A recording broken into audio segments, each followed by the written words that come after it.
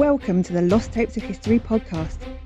You're about to eavesdrop on the first 10 minutes of a private conversation between a Tudor personality and, frankly, someone just trying to do their job. The date is November 1542. King James V is preparing for battle with King Henry VIII's forces at Solway Moss, and so speaks to his armourer about his plans to get a new kit made up.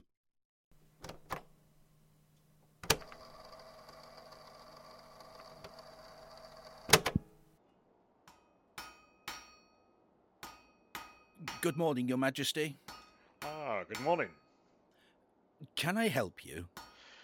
Oh, the new chap, are you? Yes, sire. And where are you from? I've come from the Royal Almain Armoury. Where's that? In Greenwich. In London? Oh, only the very best training, I expect. Yes, sire. I trained under the King's armourer. Remind me? John Blueberry, sire. Oh, aye, that's right. The English style, eh? Mainly. But there were also the German and the Flemish master armourers there too. Oh, really? I learned a variety of styles, sire. I can make whatever you want. Well, that might come in useful. Oh, really? Particularly as the armour I want will be used against the English. Oh, I see. You might be able to tell me what could be most effective. You know the armour we made in Greenwich wasn't created for battle, sire. What? It was tournament armour. Decorative. Decorative? Yes, we produced bespoke armour for the nobility. Ah.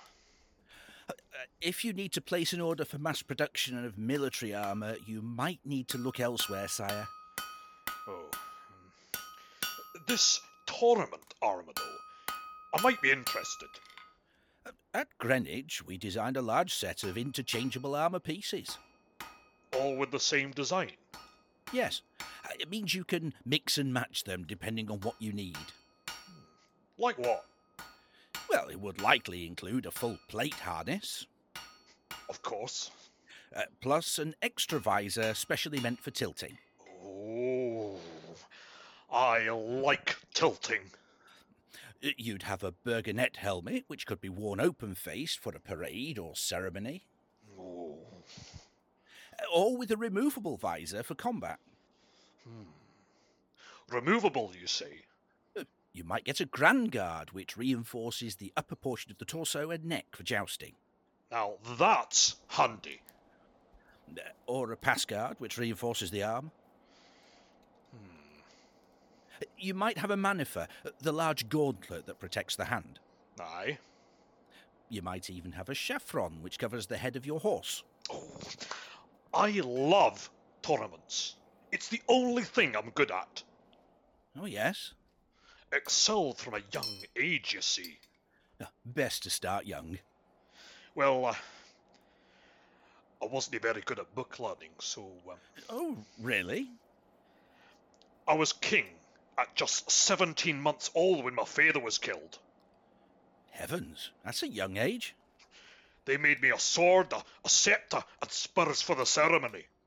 What, mini versions? That was my first taste of armour. As I grew up, I loved playing with swords and practising my fighting skills. Oh, sure. Kids playing with actual weapons, what can go wrong?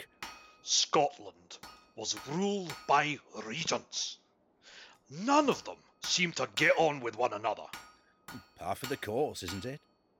And one of them was my stepfather, Douglas. Oh, that's nice, having family close. I hate the entire Douglas clan. Or not. I spent most of my childhood worrying about being kidnapped. What? When I was 10, I had a guard of 20 footmen. Right. When I used to go to the park, the horsemen would scour the countryside in a radius of 2 miles looking for intruders. Crikey, There was a battle at Linlithgow. Oh dear. The only reason I was there was because I was being held hostage. Did you say hostage? The Douglas clan told me they would hang on to me, even if it meant being torn into pieces. Whoa! With family like that, who needs enemies? My uncle King Henry paid for a bodyguard for me, at my mother's insistence. That was nice of him. Not really. I don't get on with my Uncle Henry. Fortunately, we've never met. Oh, I see. Probably best. My mother died last year, and now his sister has died. There's no reason for me to keep being nice. No, I suppose not. You've heard about his break with the Catholic Church. It was mentioned, yeah, usually along with a barrage of swearing. All in the name of accessing church funds. Oh yeah, he's got a bee in his bonnet about that. If he wanted to raise money, he could have done what I did. Which was? I got the Pope to allow me to tax monastic income, so I got the money from the church in a legitimate way. Good for you. Mind you, I think that wound Uncle Henry up even more. Is that why you're fighting? Amongst other things. You know, I have a very special mill of polishing armour at Holyrood House. I did hear something about it, yes. It has a pole drive 32 foot long, powered by horses. Seems a shame not to use it. Sure, we can use it for something. My mother-in-law sent me an armourer from France. Quite a gift. I'd preferred a nice rug. He made me some lovely steel plates for my jousting saddles a few years ago, and a skirt of plate armour. And where's he then? Well, I specifically wanted someone with military knowledge. Oh, I see. I'm sure I can help in that department. What do you need? 2 years ago, I set down some new rules for the army. No drinking after 10 p.m? Not quite. Every man between the ages of 16 and 60 should be prepared to defend Scotland. That's everyone then, really? They had to be ready to muster at the named point within 24 hours of the call. Right. They needed to be fully armed and wearing a jack, gloves and a gorget neck protector. I'm sorry, a jack? What's a jack? Och, it's common in Scotland. It's a jack of plate. Still none the wiser. It's a protector for the torso, padded with small iron plates sewn between layers of felt and canvas. What for? They deflect arrows. Oh, like a bulletproof vest. If you say so.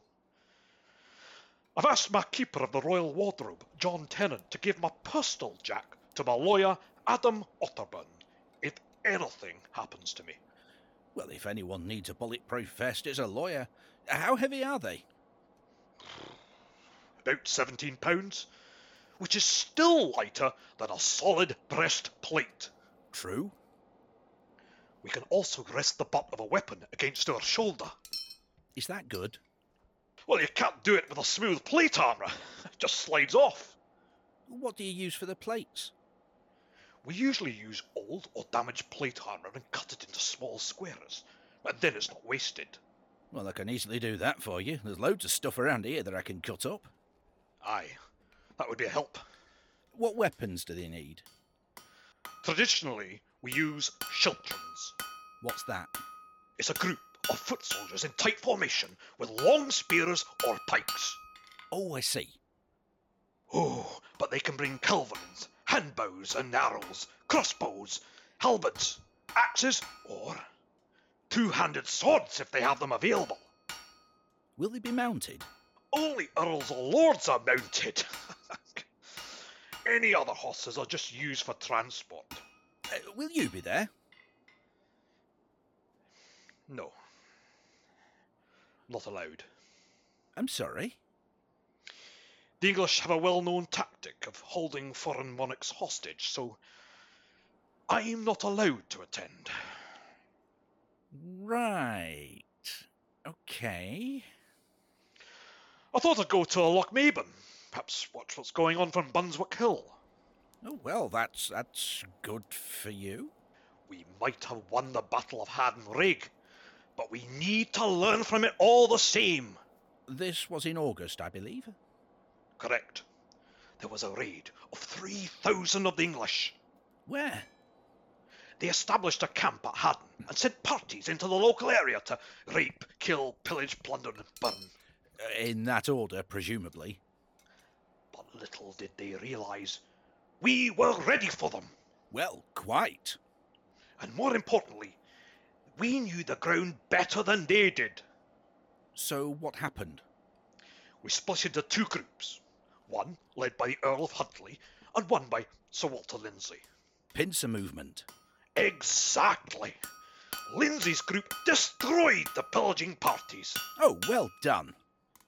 before attacking the English encampment, who put up a pathetic defence. What did the Earl of Huntly do? Now, he and his men pursued and slaughtered the fleeing English and captured those worth ransoming. So, what's the plan now?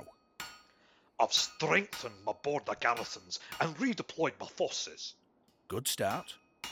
All the arms and weaponry have been sent south. Excellent. I've also been a bit sneaky. Sneaky. I've told the English commanders I would concentrate my forces in the east. Right. But I'm actually going to put them in the west, where there are less English. Very clever. What then? My army of between 15,000 and 18,000 men will advance into England around the 24th of November. Well, with numbers like that, victory seems certain. And, who's in charge? Two options: Lord Maxwell or Sir Oliver Sinclair. The last one is my favourite. Well, you can only have one. Who are most people likely to respect and listen to? Lord Maxwell. But as I said, Oliver is my preference. Yeah, I think you need to be clear with everyone here. Why? There could be quarrelling and dissension. If people don't agree, the command structure could disintegrate. I see. Also, what happens if the English realise you're attacking West anyway? Well, look here. Look at this map. We know the terrain better than they do. It won't matter if you know the terrain if your men get trapped between this bog and this river. What? They'll be hemmed in by their own troops. This Solway Moss area is particularly dangerous. They could drown. It's not likely though, is it? What's the worst case scenario here? They capture my artillery and my royal standard. And prisoners taken, presumably. There are some crucial men taking part who would be ideal, I guess, for taking prisoner. Ooh, like who? The Earls of Cassilis and Glencairn, and Lords Maxwell and Fleming. Well, you better hope it doesn't happen then. Where will you be again? Lochmaben. My wife is in Linlithgow. I'll need to get back to her. This is your second wife, isn't it? Aye. My first wife, Madeline, was the French king's daughter. Oh yes, that's right. She wasn't in the best of health, bless her. Died 7 months after we were married and only 7 weeks after we got back to Scotland. Oh dear, I'm sorry to hear that. So, this is wife number 2, Mary of Guise. She's pregnant. Congratulations. Due in early December. I think it's going to be a girl. And if it is, we'll call her Mary. Oh, lovely. She's our only surviving legitimate child, so God help her if she becomes Queen of the Scots one day. Female armour. Now, there could be a market for that. There's a saying in the Stuart family. It came with a lass, and it'll go with a lass. Oh, you mean the Stuart inheritance? The claim to the throne through Robert the Bruce? I never believed it, but it looks like it's coming true. I've not been terribly well the last few weeks anyway. Well, if there's one thing I know about armour and weaponry, Aye. might stop an arrow or a pike, but it can't prevent you from catching cholera or getting dysentery.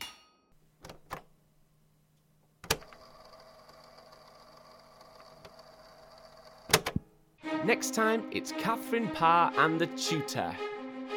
Sounds more like homework to me. The Lost Tapes of History podcast is a Since 79 production. If you've enjoyed it, please leave us a review and subscribe to get more episodes. To fact check what you've heard on this person, visit our website losttapesofhistory.co.uk. You can also follow us on Twitter @Since79p and use the hashtag LostTapesOfHistory.